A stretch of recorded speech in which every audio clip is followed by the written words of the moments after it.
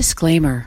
The following podcast contains explicit language and adult content. The content may offend some listeners. Relax and don't be a hater. Hello. Welcome to a Walk in the Park podcast. This is Ris. And this is Babs. And in our podcast, we talk about life, liberty, and the pursuit of wine, cake, laughter, friendship, success, families, fun. The extraordinary. We're happy you're listening. I can't stop laughing. I love it. Let's just get this walk started, baby. Woo woo! Guys, how do you talk about life when you haven't even lived at all? And how do you talk about love when the only thing you love is your dog? I don't know. This just me too and song. Disclaimer. The following podcast contains explicit language and adult content.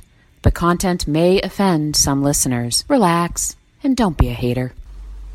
Hello. Welcome to a Walk in the Park podcast. This is Ris. And this is Babs. And in our podcast, we talk about life, liberty, and the pursuit of wine, cake, laughter, friendship, success, families, fun. The extraordinary. We're happy you're listening. I can't stop laughing. I love it. Let's just get this walk started, baby. Woo woo! Guys, how do you talk about life when you haven't even lived at all? And how do you talk about love when the only thing you love is your dog? I don't know. This just me too and song. And the preview. In this episode, we talk about why we wanted to start this podcast. Then we talk about how Ris has been spending her free time lately, which is... watching the impeachment proceedings. Yeah, we spend the podcast basically talking about that. And then a little bit at the end about the Democratic candidates. A smidge, not too much. I said proceedings because I have a hard time saying inquiry. Inquiry. It's a hard word to say. It can be. But so regardless, I just said proceedings. Yeah, we hope people listen and enjoy, right? Yeah. But this is a rough one, guys. Only listen if you care about politics. If you don't listen. Guys, how do you talk about life when you haven't even lived at all? And how do you talk about love when the only thing you love is your dog? I don't know. This just me too and song. Here we are again. We've been doing this podcast for quite some time now, Ris, I think. A long time. I'd have to go back and look. But it is now November 2019. We definitely, maybe a year and a half? Has it really been that long? I don't know. We'll have to look that up. Fact check. Fact check. Oh, yeah. So before we launch into this episode, I just wanted to remind everybody why we do what we do. Why do we do Why we do what we do? Well, and I started thinking about this because I was listening to Kristen Meisner's book, So You Want to Start a Podcast. Right.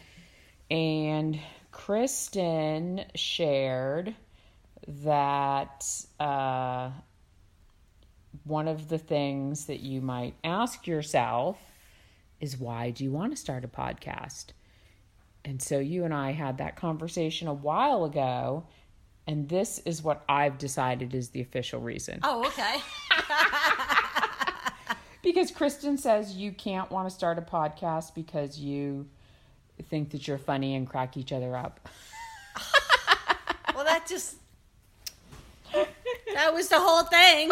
No, but really remember it wasn't. Because as we've shared with people before, you and I, our children happened to be at the local area park at the same time one evening a week. And when we realized that, you and I decided we would walk the loop. And we happened to be talking a lot about politics at the time because it was just very tumultuous times. Oh, that's right. And you said we should start a podcast. Right. So I feel that this is officially why we started a podcast, and you can laugh along the way. Oh, okay. As you Good. disagree. Thank God. Right? Because we can still crack each other up. Yeah. It's not our official reason for starting a podcast. Not official. So why did Marissa and Babs want to start a podcast? Talking about ourselves in the third person.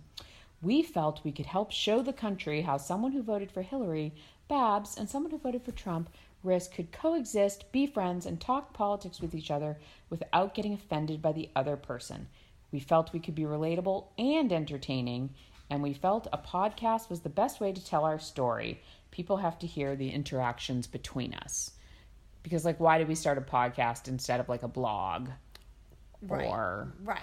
Or, I don't know, what else would people with no professional experience and or support do besides a podcast or a blog? Are we missing anything? Public speaking? Protesting? No, I don't Protesting, know. oh my God. Oh, who is our show for?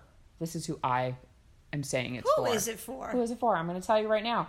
Our podcast is primarily targeted for Generation Xers like us. Maybe millennials. It's for people who care about a range of current events, including politics, and can handle hearing views and opinions with which they might not agree. And it might also be part dream audio diary, just for me and Ris. There you go. Why would I call it a dream audio diary, though? Dream That's audio kind of diary. weird, right? I don't know. This is me practicing a script. Decide what your show is about. Our show is about friends and how they relate living in a fractured and broken society. Is it really? Yeah. Well, I think so. Do you? No. Okay. I don't think it's fractured. Fractured? Or broken. What? All the hate? All the hate mongering? I don't hate you. Well, of course you don't hate me, and I don't hate you. But I think that's the fringe. I don't think that's most everyone. people? Most people. They just There's get not most a lot attention. Of hate. Yeah, and politics always revs people up, but doesn't mean they hate one another. Feels like they do, though. Sometimes, yes. Sometimes. That's true. In a walk in the park, two friends explore how they relate to one another on a range of topics, including politics, pop culture, sports, and, of course, wine. Wow, living in a fractured and broken society. All right, we're going to have to come up with something else. You're not on board with this fractured and broken society. Okay, so that's probably all that I wanted to share. Kristen has a lot more to say in her book, but I just felt it would be a good reminder, like why do we do those things we do? Because this is the segue. I'm shining the spotlight on you now, the podcast spotlight. Because at the time of this recording, we are in the midst of an impeachment inquiry. Oh, yeah. The House of Representatives has opened an impeachment inquiry into Donald Trump for a variety of things at this point.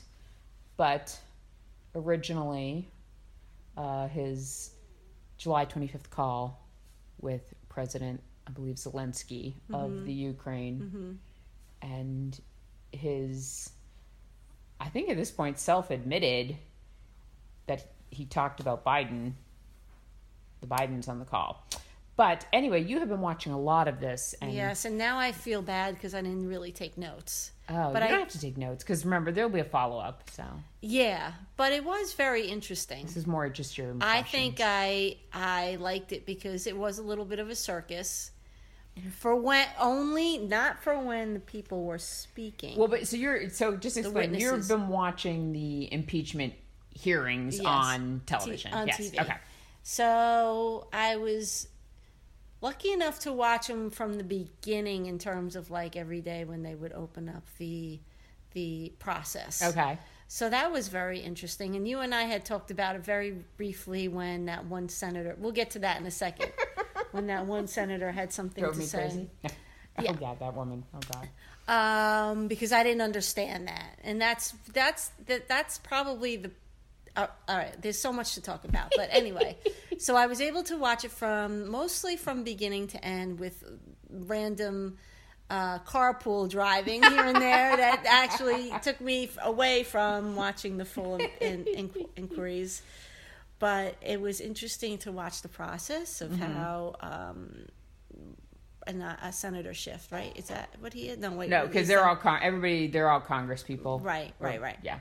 So how he opens it up, and he has to speak, and then what happens is what is known as his official title. He's the minority. He's the minority Republican leader. So he's the leading minority person on the House Intelligence Committee? House Intelligence Committee. So and then he gets his opening remarks, and then they give the floor to whoever the witnesses, as for lack of a better word. Yeah, that's what they are, witnesses. And so this isn't a trial, and everybody, I don't know how many people understand that it's not a trial. Right, that the trial will happen in the Senate if, in fact, Trump is impeached. So I think this is like a grand jury investigation. Like, you're literally gathering and seeing, do you have enough evidence to bring it to trial? Correct. That's what I equate it to. That's exactly what it is. So then you get the witness who gives their opening speech, and that can be anywhere. I mean, these weren't like 2-minute speeches. These were like 20-minute speeches, like long, like really long, because what they have to do is prove to you who they are, what they do, how they served, when they started serving. So one person, who was a witness was in the military, so he spoke about his service from beginning to end, or currently. And then there were people who, like Fiona Hill, who made it very clear that she was a British citizen, but then became an American citizen, and how she served, and how far. She had a great background. Her family actually went so far back to trace their roots to being tied in with the Washingtons, George Washington. Oh, wow. So, yeah, it was very interesting. But she's British. She is. Then became an American citizen back in 2009. So she can trace George Washington back to his British roots? Her roots back to him. Yes. But before he became an American. Yeah, it was very interesting. So she wanted to be able to prove, like, just a side note, she was trying to prove her validity as a citizen, but how much she loved this country. Right. So the witnesses themselves, very interesting opening speeches, and then they get grilled on what they heard or what they saw. And so the defense, I'll call it, like the Republicans, were very quick to say, well, were you in the room? Right. Or do you have any physical evidence? Or did you actually hear? The room where it happens. Right. And so that took place. So there was a lot of... And then, of course, to get to the conversation you and I had, there was one Senator, Stefanik, I think her name was, from New York, Republican. Well, congressperson, yes, because it's all, Yeah. And every time she tried to talk, Schiff would shut her down. Right. And then it got to a point where it was like he was using the gavel, and that was kind of fun. So there were some moments that were funny to me, not really funny, but they were kind of funny. And then there were moments that actually were funny because the witnesses would say something purposely funny to make everybody else laugh and kind of lighten things up a little bit. Yes. But yeah, the Republicans made it very clear that they wanted to prove that there was no evidence pointing to President Trump obstructing justice, and of course, I think there's more to it, and I believe there are more hearings next week. Yes, I think I read, because unlike you, I am not, I don't have the tolerance to watch cringeworthy, in my opinion, television. Oh no, it was a live, this was reality television at its best. I cannot watch that. It just makes me cringe. And this is not just even with politics. Like, when people interview, like, sports figures, like, after games and stuff, I can't listen to that because I think the questions are so stupid and it's just so cringeworthy. And so I like to get my news in print. So I lose a little bit because I do think everything on television comes across as more sensationalized than it does, like, in the newspapers, except sometimes for headings.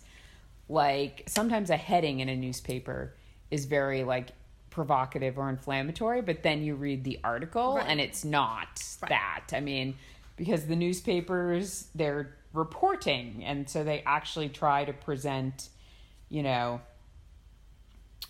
I think, a complete picture. And I think when you watch it on television, you get a different set of emotions involved. And I don't think I process information very objectively, probably, if I watch it on TV. Because I did try to watch. I had recorded, like, the first day, I think. And so I listened to Congressman Schiff give his opening statement, which was, he's not a very dynamic person. No. In my viewing of him. He looks like an egg. Yeah, but I mean, he just, he was just very matter-of-factly reading his statement. And then Nunez comes on, and I just, I can't help, like, the people who are accusing a circus as they're behaving like the ringmaster themselves. Like, he's using all this, like, ridiculous language, like metaphors and analogies and all this stuff. And I'm like, dude, you are such a joke. Like, or it's fine. If that's who you want to be, own it.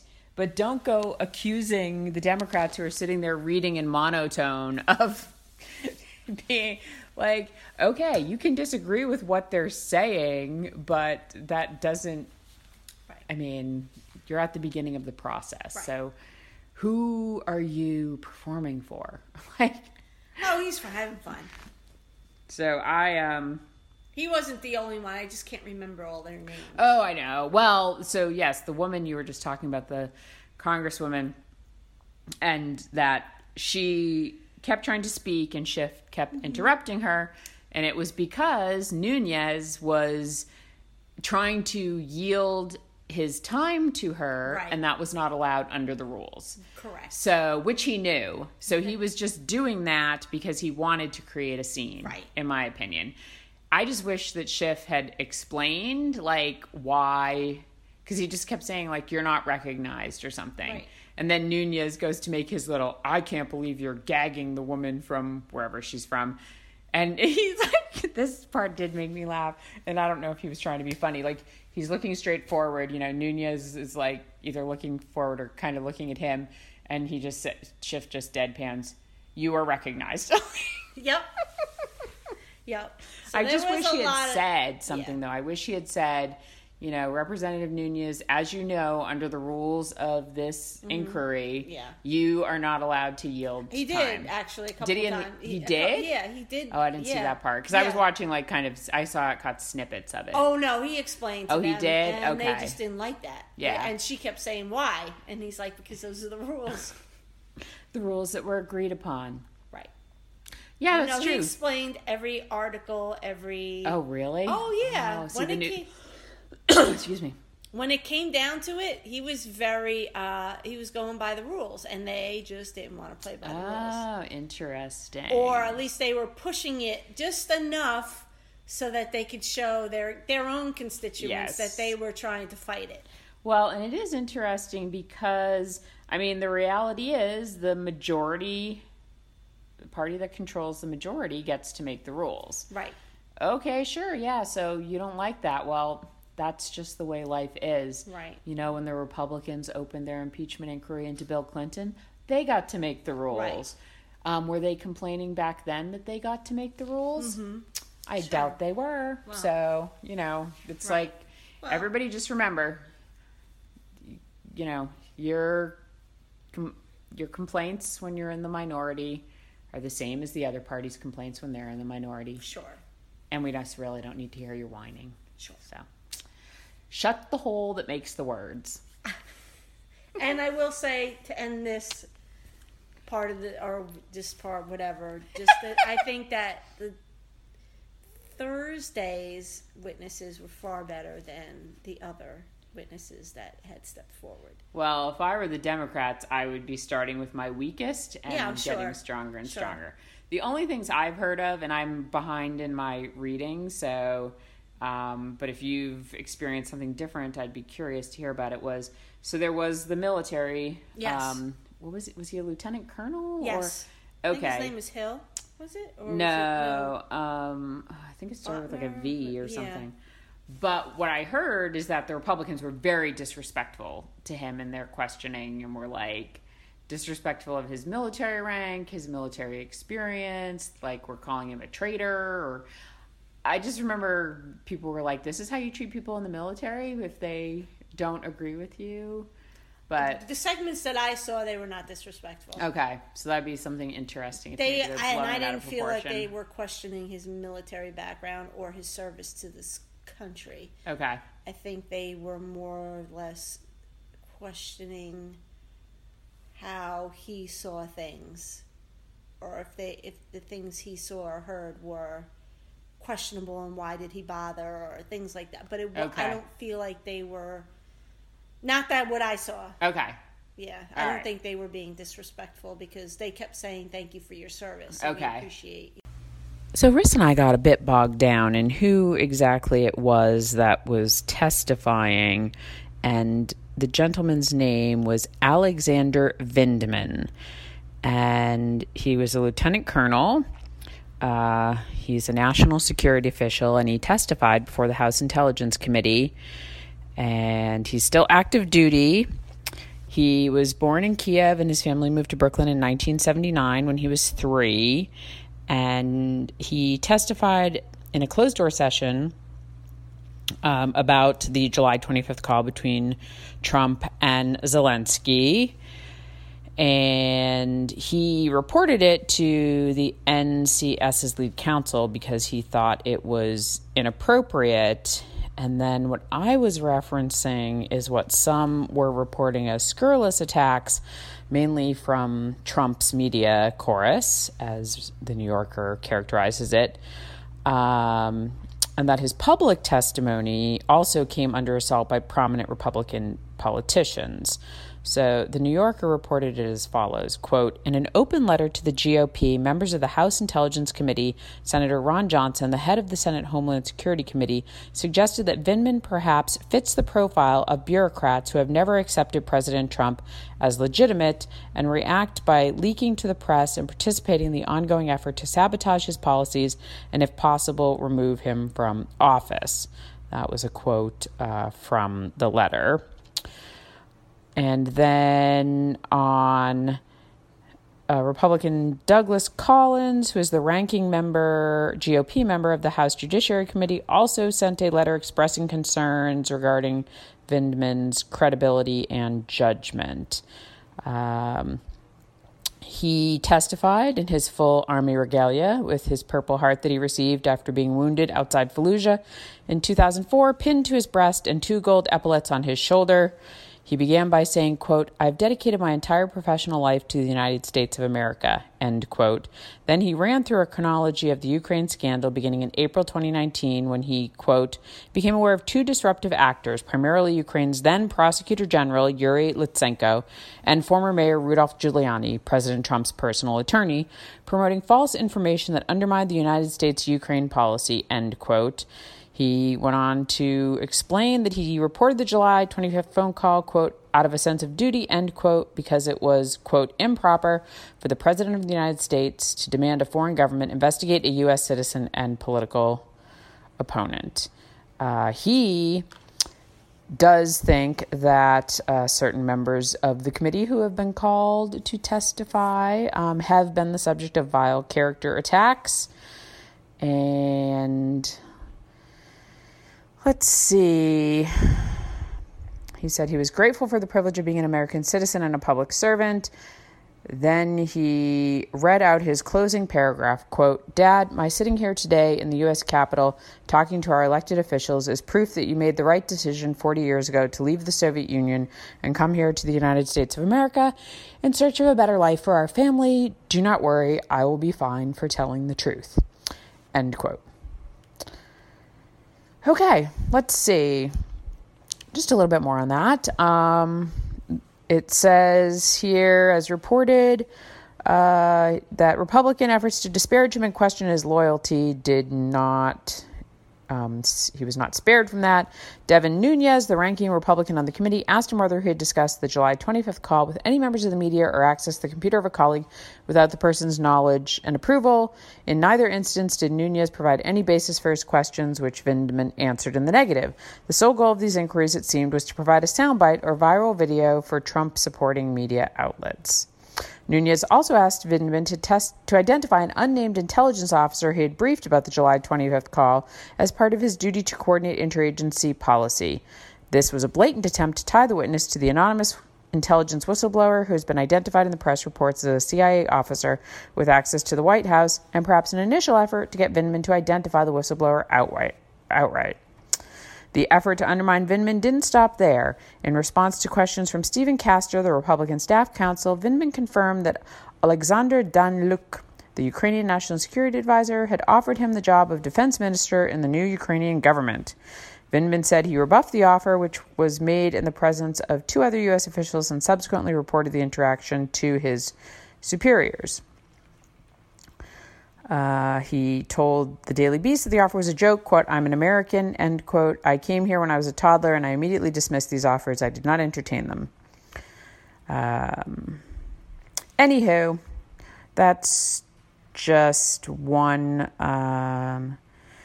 clarification, albeit from a source that is more inclined to lean left. If you look at the New York Post, their title about his testimony is "Alexander Vindman condemned himself in his impeachment testimony." And of course, the New York Post is known for being on the more conservative end of the spectrum. And it starts its article by saying the commander-in-chief ought to fire Lieutenant Colonel Alexander Vindman, who serves on the National Security Council for rank insubordination. That is the key takeaway from Tuesday's hearings in the Democratic impeachment push. So you can see that at least the Trump media doesn't seem to have much respect for Alexander Vindman or his service to this country.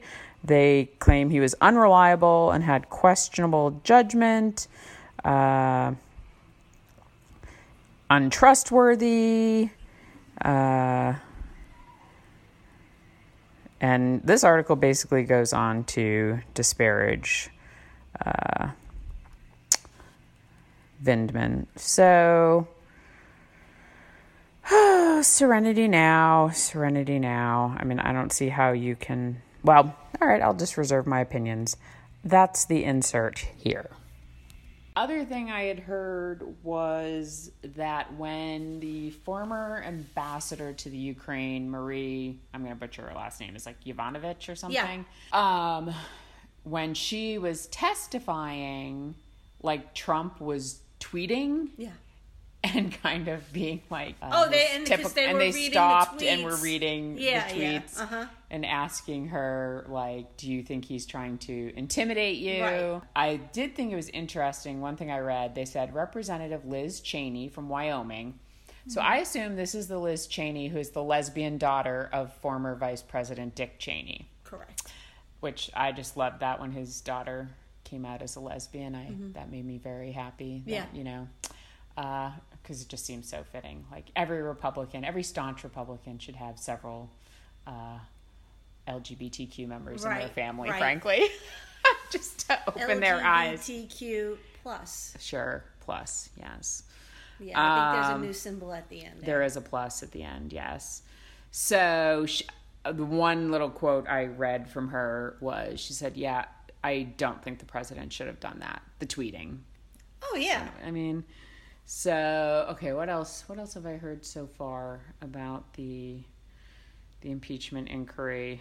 Well, and I've told you just my general theory as well, is that whatever party or person affiliated with a party is on the defense, it's just so stupid to obstruct justice and or lie, because then that's what you're going to get impeached on.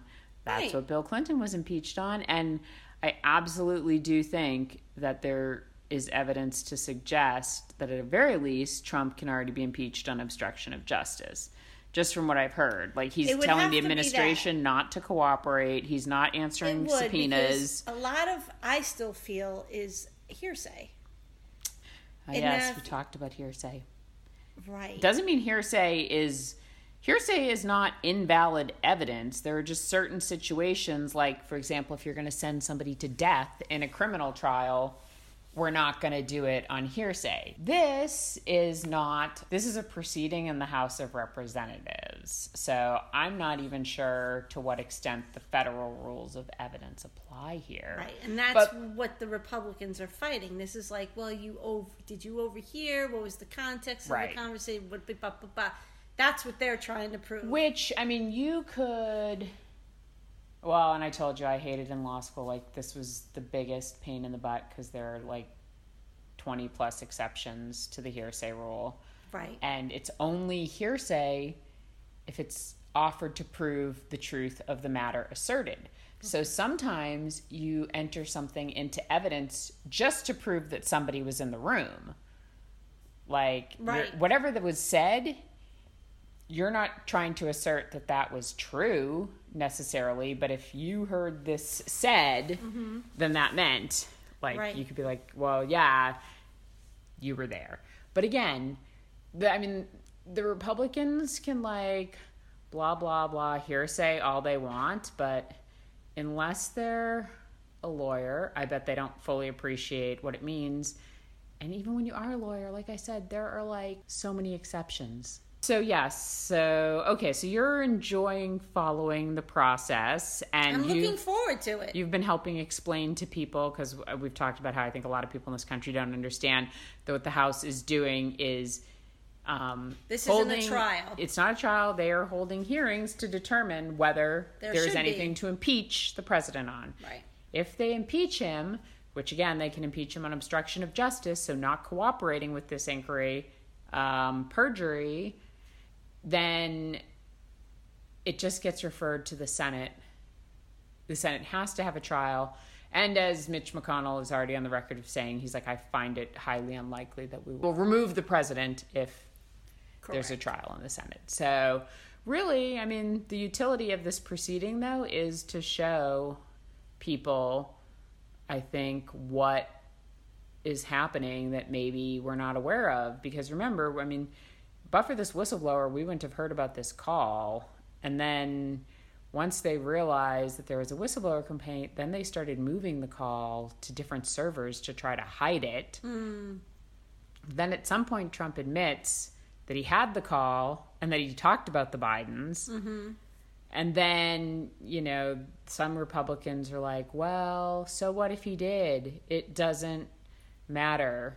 Right. And it's like, well, that's actually one of the most important things the Founding Fathers put into the Constitution. Right. Why do you think they started a new country and didn't want any interference from Britain?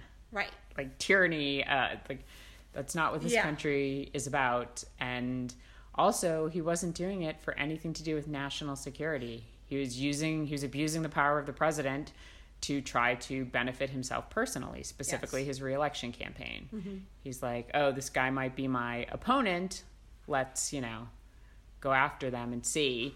And of course, I'm like, well, but again, it was Hunter Biden, the son, who sat on this board or whatever. Well, if you want us to hold children's things against them, Donald, then I guess we can just keep looking into your children some more. Right. As well. So if you don't want people digging into your kids and holding it against you, then maybe you don't get to do the same. I just wish that some more Republicans would step forward and call this out for what it is. It's bad, I think. And who cares? Like, I don't even know. Fine, the Republicans have glommed onto Trump because he's convenient for them. But, I mean, hasn't it been established that it's not like he's a lifelong Republican? He basically ran as a Republican because he knew the Democrats would never nominate him. Correct. So he's like, let me pick the party where I can get the nomination. Right. So, because, I mean, really, obviously, when he ran, there was no incumbent. Obama was, had served his 2 terms, and even at that point, Biden wasn't running, so it was just a completely open field on both sides. Yeah. And people have said, it's like, Trump has been a registered Democrat in his life. He's voted Democrat. Absolutely. He used to fund Hillary Clinton. Yeah. I mean, so, he invited, they were invited to his wedding, to Melania. Remember? My God. Anyway, it's just funny. So, I mean, but that's Trump, the master persuader. He's like, which party can I manipulate more? Right. And I just don't know why more Republicans aren't distancing themselves to try to reclaim the party. I always tell my friends, my Republican friends, I'm like, where have all the John McCain Republicans gone? Yeah. Like the people that actually cared about having a president who was worthy of respect. Like, remember back when Clinton was running, what a big deal it was that he hadn't served in the military? Yeah. Now nobody cares anymore. Right. I mean, it's just true. fascinating. Yeah. To me, just like, although it is coming up, I mean, in the debates, that, Peter Buttigieg had served, and Tulsi Gabbard. Is that how you say her name? I don't know. Oh, yeah, she served. Well, Klobuchar. Klobuchar did not serve. She didn't? Yes, she did. No, I think her father did. All right, we've got to look that up because Okay. I'm pretty sure I'll write it down. she did. Okay, but I would trust. She's your girl, so I would trust that you would know more. But is Buttigieg the only person in the field? No, like I said, the other. Tulsi, Okay, but I don't know Gabbard. her. Yeah. No, I did read something that was interesting because they're talking about how Pete Buttigieg gets a lot of he's a Rhodes Scholar and this, that, and the other thing, and really Cory Booker was also a Rhodes Scholar, but they don't really mention it. So it's like, oh yeah, that is kind of interesting.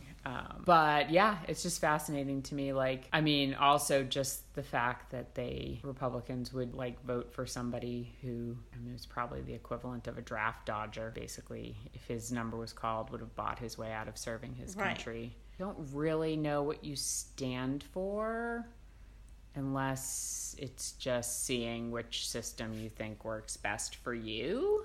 Right. As opposed to what might be best for the greater good, or what might even just be more in line with what you say is important to you. But I guess the other reality is too, although now, since we have been at war for 17 years or so now, those are the now there are people with more military service.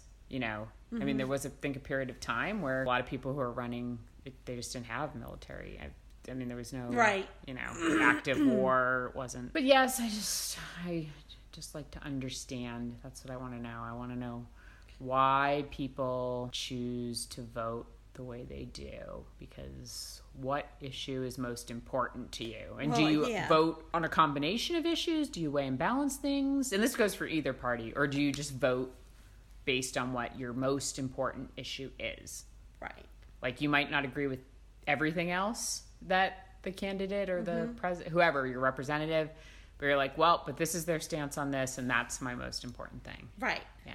I'd be curious, well, that's why I don't agree with polls, because they're just not nuanced enough. They're so nuanced that you get what you want to hear out of them. Oh, interesting. And that's why I don't agree with polls, because I want to know who's doing the polling. Well, yes, there are certain ones that are probably more reputable too than others. But yeah, polling data even, or polling procedure, because you're only getting a certain number of people and then you're extrapolating. When I was in college... And they change every week, so it's a psych. When I was in college... there's a whole separate thing. But when I was in college, I would sometimes do work, because my college had the Marist Institute of Public Opinion. Oh. And we would do... And, of course, so back in the 90s, you'd literally be making phone calls to people.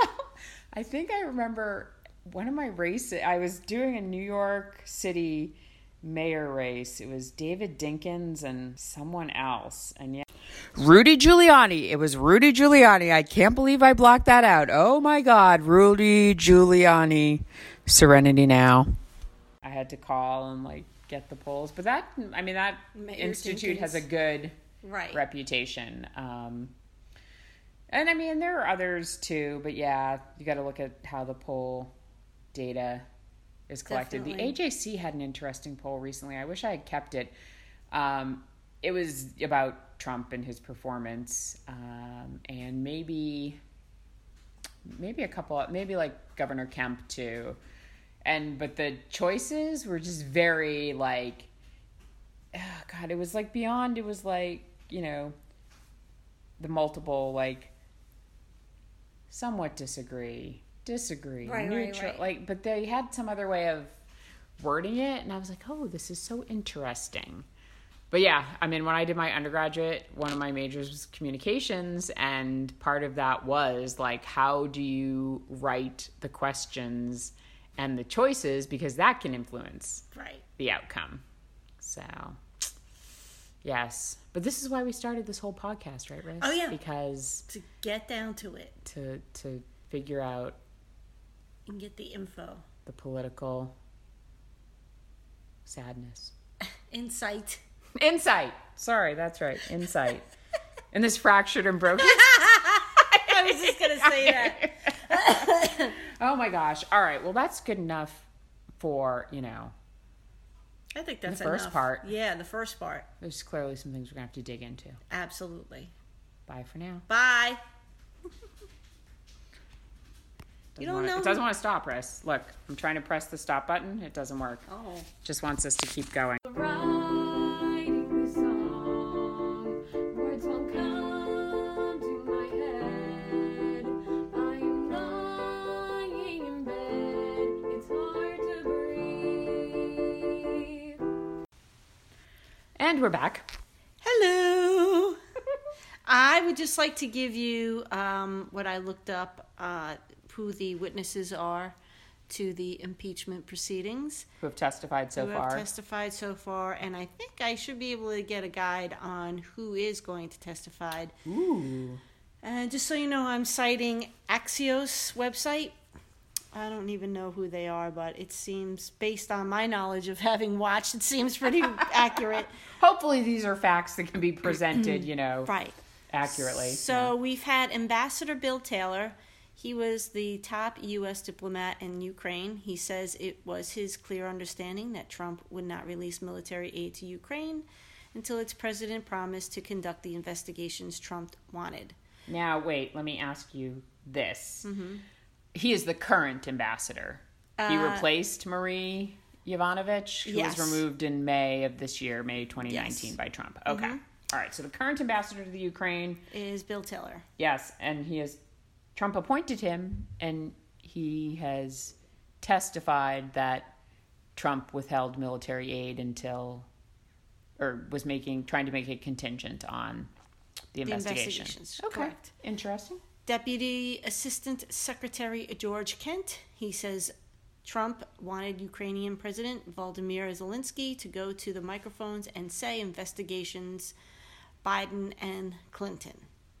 So he's current right now. He's the Deputy Assistant Secretary, George Kent. Of what, though? Deputy Assistant Secretary of... Don't say. Okay. He seemed pretty on it. He was good to listen to.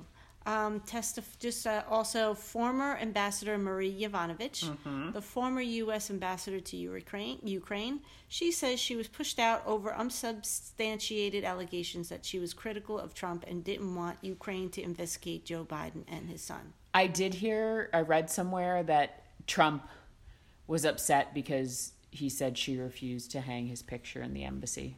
I don't know if that's true, hilarious. But I read it, and it is hilarious. Well, good for her. Okay, Jennifer Williams. She is an aide to Vice President Mike Pence on detail from the State Department. She was on the July call between Trump and Zelensky and said she had concerns with the political nature of the call. So she's currently on loan to the State Department? Mm-hmm. Does that mean that she perhaps was forced out of Vice President Pence's office for expressing her concerns? I wonder. Probably. I think she was. Interesting. Lieutenant Colonel Alexander Vindman. This is the guy that I was reading, I think, that they had attacked. Yes. You're saying you didn't see that, but that's what I had. Okay. Decorated war veteran and the National Security Council's top Ukraine expert. He was on the July call and says Mulvaney coordinated the plan to push Ukraine for the Biden investigations. So he was actually on the call. Yes. So his information would not be open to an accusation of hearsay. Correct. Perhaps, since he was in the room where it happened. Correct. You never know what people are going to say anyway. Right. Yeah. Okay, next. Kurt Volker, former special envoy to the Ukraine. He describes what officials saw as Rudy Giuliani's improper role in U.S. diplomacy. Former National Security Council advisor Tim Morrison, he was also on the July call and says he was told directly about Trump's efforts to pressure Ukraine to political investigations. Then we had UE Ambassador Gordon Sondland. EU? EU. What did I say? I heard UE, but UE. that could be my brain. No, EU. I don't have my reading glasses on, so I apologize. Oh, yes. He revised his initial testimony to say he told a Ukrainian official that the country wouldn't get military aid unless it caved to Trump's demand. So his initial testimony was different than what he said in testifying. His deposition contradicted his Yes. impeachment inquiry testimony. Yes. I also heard that this is the guy that Trump said he didn't know or had never met, and then there's a picture of the two of them standing next together in the Oval Office. Well, he didn't remember. Because, it's not that important to remember things when you're president, right? Regardless of your political party. Just please have a horrible memory and remember a little. That's helpful. Deputy Assistant Secretary of Defense for Russia, Ukrainian, and Eurasian Affairs Laura Cooper. She says it was her understanding that Trump himself directed the freeze on aid to Ukraine and that officials raised concern after the aid was suspended. Undersecretary of State for Political Affairs, David Hale. He spoke to what many officials described as Yovanovitch's questionable removal. And then we have the latest, which was former Russian aide Fiona Hill. She reported to former National Security Advisor John Bolton and says Bolton believes Sondland and acting White House Chief of Staff Mick Mulvaney were cooking up a drug deal with Ukraine. That's right. The drug deal language, yes, I've heard has been bandied about as an analogy. Right. So now, that's the woman you liked, Fiona Hill. Yeah, and she everybody did. I mean, she came away as probably the best. The star of the show. Yeah. The Democrats have shown interest in having the following individuals appear, but they have rejected Congress' requests. So Bolton, Mulvaney, former Deputy National Security Advisor Charles Kupperman, and Acting Office of Management and Budget Director Russell Vogt. Oh, the OMB. And then the Republicans also want Hunter Biden and the whistleblower, both targets of Trump, to appear for public hearings, but an official working on the impeachment told Axios that the House Intelligence Committee said Hunter Biden and the whistleblower are absolute non-starters. We will not conduct the sham investigations the president demanded that instigated the inquiry. Well, and it's just, it's so funny. Like, I'm sorry, the impeachment inquiry is about the actions of the president. Hunter Biden is a private citizen. Mm-hmm. Like, there's absolutely no... It's bizarre. Well, it's bizarre. And then, wait, who was the other person? They wanted Hunter Biden... Oh. That's right, because they don't understand how whistleblower laws work and that the whistleblower is supposed to remain anonymous, and that's the whole point. And if you come forward and testify in a public hearing, well, I guess you're not anonymous anymore. Right. My friend, Zara Karenchak, who is a current Georgia state senator for the 7th...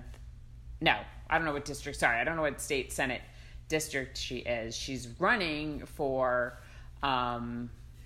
the U.S. Congress seat for the 7th district, and she shared an email the other day that says, whistleblowers are patriots. And I believe her because actually whistleblower stuff is what she handles in her legal career as her profession, because she's a lawyer and she served in the United States Air Force. Oh. Yeah. So she is cool. She's super cool.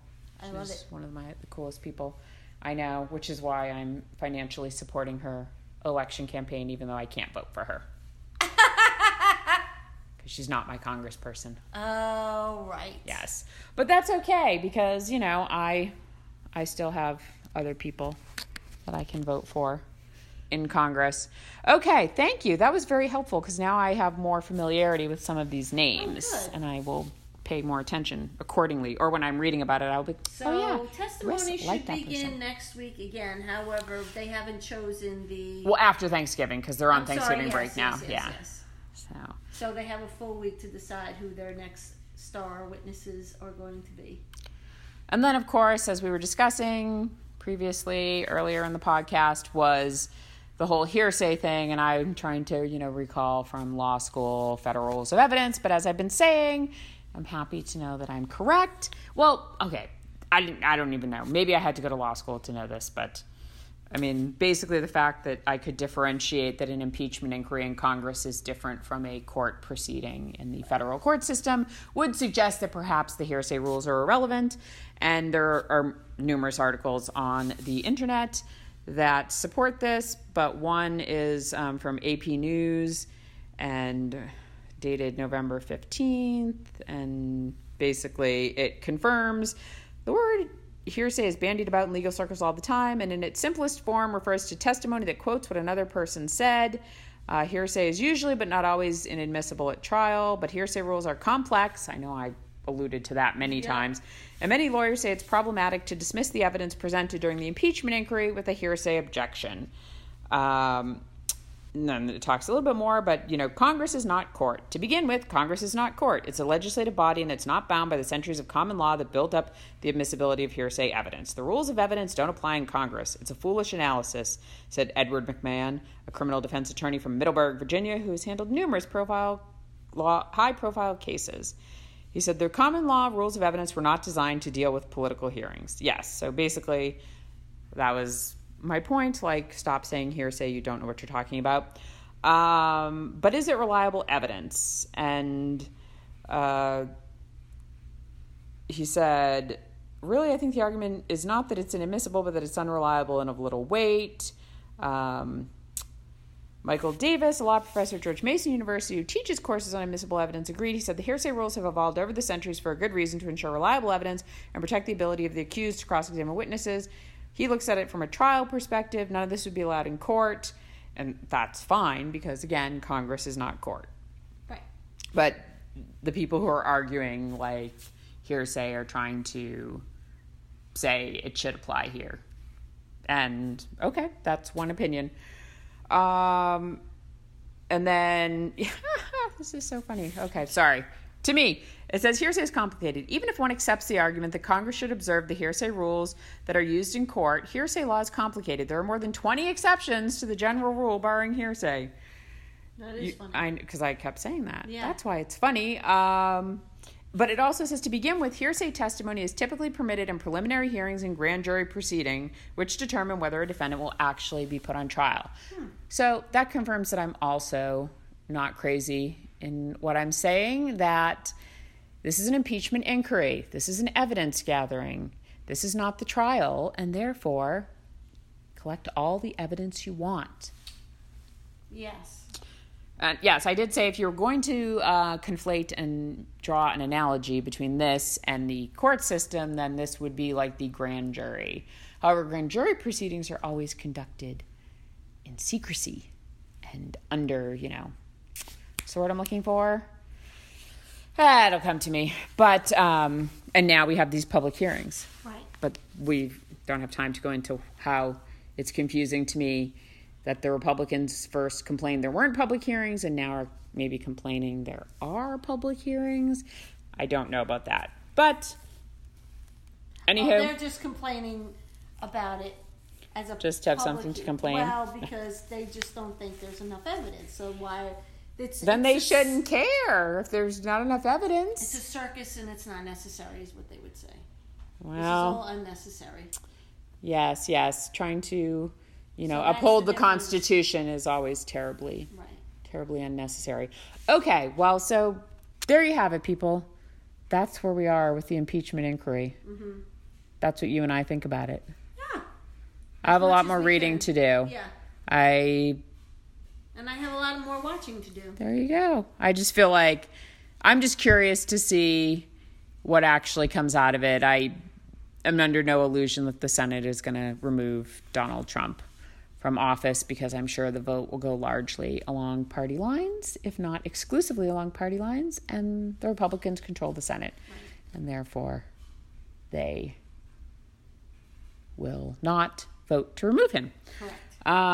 But there is an election next year, and we will see which of these people is going to emerge as the Democratic nominee.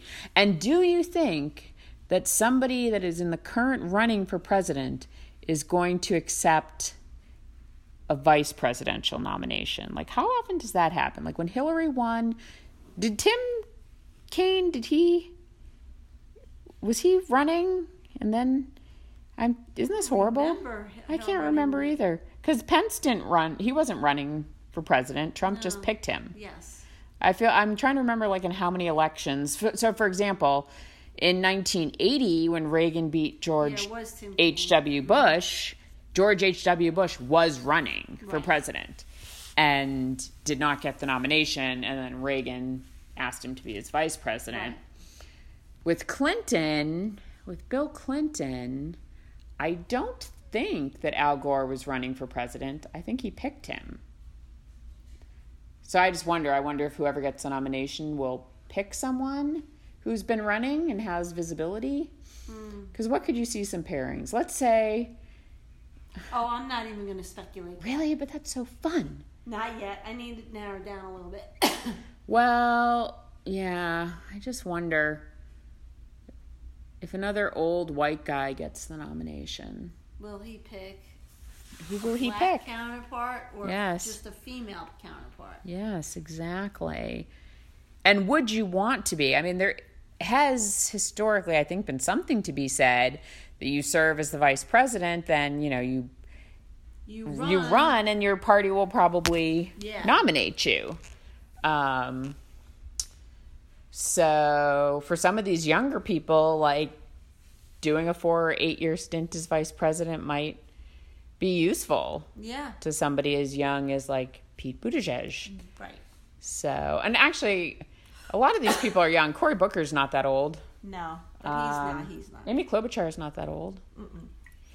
And usually you pick your vice presidential candidate. That's why it was kind of weird that Clinton picked Al Gore as a running mate. I'm glad he invented the internet. Well, thank God, because how would we be doing this podcast without it? Right.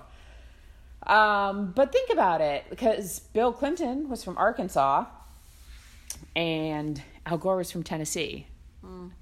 Like, Hillary probably picked Tim Kaine because, Virginia could be a good swing state. Although, gosh, where was George H.W. Bush living when he was Reagan's vice presidential nominee? Connecticut? I have no Or idea. just D.C. even at that point? I have no idea. I know, me neither. And then, I don't know. So, yeah, you try to pick somebody if you think, like, the swing state, if it might help you, I guess. I don't know. But we'll see. Right now, we know Bernie Sanders has the most money. He's raised the most money overall, and he has the most money in the bank. But but wait, don't forget. Well, currently, but if Bloomberg enters the race. Well, that's true. We were just looking at how much, but also how much was raised by individual contributions. If Bloomberg enters, he'll probably put in a bunch of his own money, just like that other. Oh yeah, he's already set aside $30 million. Which, again, then I'd like to point out, if Trump is such a, wealthy man, how come he didn't put forward really any money, loan his campaign any money, or put forward? He was smart. Because he doesn't have any. No, he was smart. He knew to use social media to get his grassroots campaign going. I don't know that he raised. That's that really much how money. He didn't. He just really ran a great campaign. I hate to admit that, but he did. He ran a successful campaign. That's all that matters. I guess, but at the end of the day, he's such a piece of crap. Okay, but you have to remove that for 1 second. Well, no, but that's how he got. I mean, I think a lot of the people that voted for him are also people that I might not want to. Not everybody, obviously, but I think people that support him, I've seen a lot of representations in the media, of the white supremacists and other various people. Like, if that's who he's reaching and persuading in social media, that scares me. It's very scary. I just don't want people to be so violently hateful to people just because they aren't the same as them. That's a whole nother podcast. It is. I guess we can just say Bye for now. Bye for now. Depressing. Yeah. Hello? Hello. Is this thing on? Is this thing working? You wouldn't know if it were, since it's been so long since we've come together right now. Right now. Nope, sorry, I was going to break out into song. Come together right now. There you go. What's the rest of it? Over me. You really shouldn't commit to things like that. If you don't know what you're doing, Babs. Oh my goodness, yes. So here we are, December 11th, and I'll lead you in, Ris, by reading the front page title at the Atlanta Journal-Constitution. House Democrats unveil articles of impeachment. Top national story. Well, first off, I just want to say that I'm upset that you have not been as glued to the TV as I have. I know. I apologize for that. That's all right. I mean, someone's got to work. I want like a documentary series. I want it all edited together for me nicely, and then I will binge watch it. But until somebody does that, I can't watch coverage across all the channels. So let me ask this. Yes. Is it on demand? Can you go back and watch it?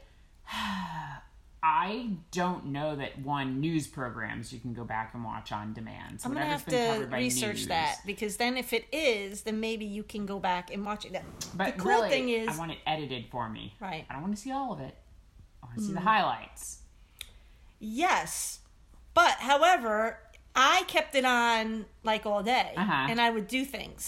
So I would just come in and out of the room. Like if I thought, well, this isn't really that important. Yeah. But what I did feel was really great was how everybody who is, they're not witnesses, so they're not technically asked to testify.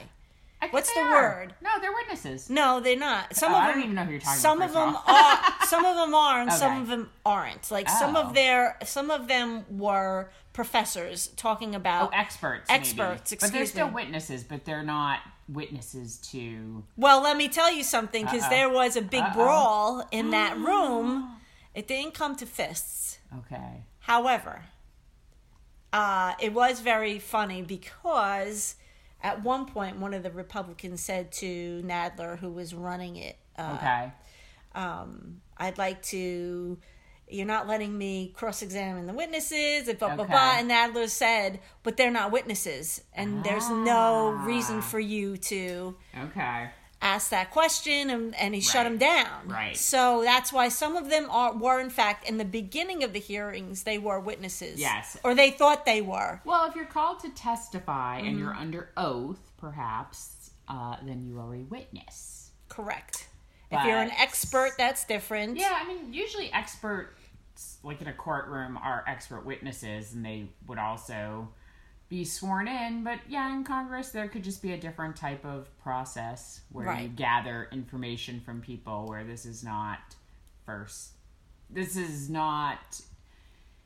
information that is primary information, like about the call with the president of Ukraine or something. Maybe it's something to do with the surrounding context.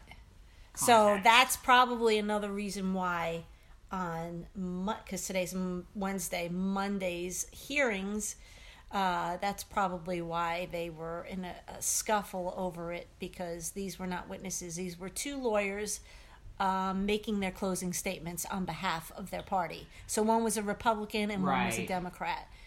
Well, and again, I feel like in this case, because it's the Republicans who are in the minority and who are on quote unquote defense, I feel like they may be pandering a bit to the American public's lack of knowledge on how the proceeding works. So they're trying to make it look like the Democrats aren't allowing them to do something that they're entitled to do, when in fact they aren't entitled to do it. Correct. So I don't like that. And I'm not saying that it's only the Republicans that do it. I'm just saying in this scenario, it is the Republicans doing it, because they're the ones that are, well, as I shared with you, I forget when this came out, what day specifically, but I have on my tablet the 300-page report, the Trump-Ukraine Impeachment Inquiry Report, the report of the House Permanent Select Committee on Intelligence, pursuant to House Resolution 660, in consultation with the House Committee on Oversight and Reform and the House Committee on Foreign Affairs. 300 pages, and I'm going to have to read it all. I like to read things in print. We've talked about this before. I want to see primary sources. I would rather get my news from the New York Times, the Washington Post, the Wall Street Journal. I am very underwhelmed by television coverage, no matter it be liberal or conservative, because I'm just disappointed that I feel like they are shows now. Oh, it's absolutely. The news. Correct. And even the news isn't necessarily the news, or it's such a small fraction. And I don't like it. I was, out of town over the weekend. I won't give too much identifying information, even though this particular friend doesn't listen to our podcast, but her husband said something. I can't remember what came up. Oh, no, I do remember. We were talking about the Trump administration cuts to the SNAP program, and you and I were discussing this the other day. I was telling you what came up over the weekend, and I was asking your opinion. And my friend's husband said something about CNN just being full of liars. And I said, he said, all they do is lie. And I was like, well, in fairness, I'm like, you could say they all do the same thing. I would say that's a truthful statement. And you like what comes from your perspective, so you are more willing to forget that, right? Correct. So, because I was like, oh, this email I got about this issue about the Trump administration cutting SNAP was very high level, and when you drill down into it, it was like, oh, might have been more interesting, not more interesting, but more helpful to hear what the specific cuts were. Right. But anywho, yeah, so I have this 300-page report. So together, we will cover print and broadcast journalism. So let me ask a stupid question. That particular report, when did that come out? I can't remember the exact day, but this month, December. Okay.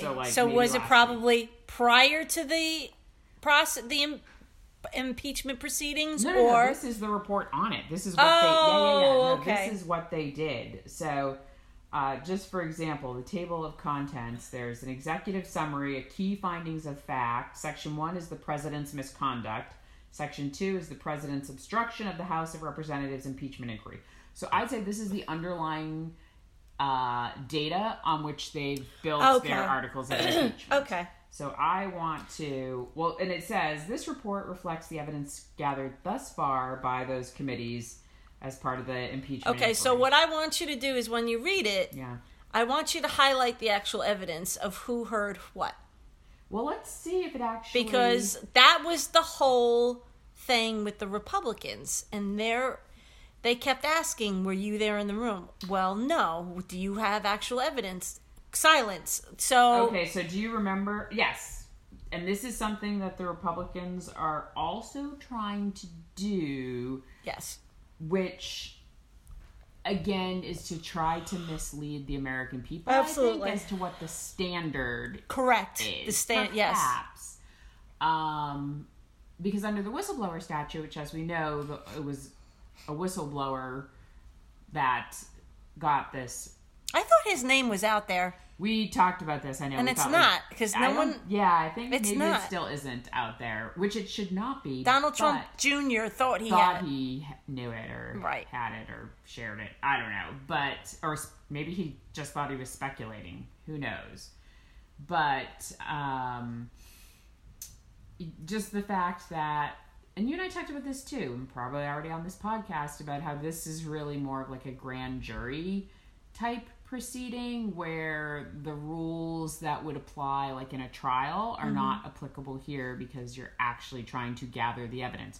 So it doesn't matter if somebody, like, we're gathering the information from you, and perhaps in the future we will evaluate whether or not it matters that yours wasn't firsthand.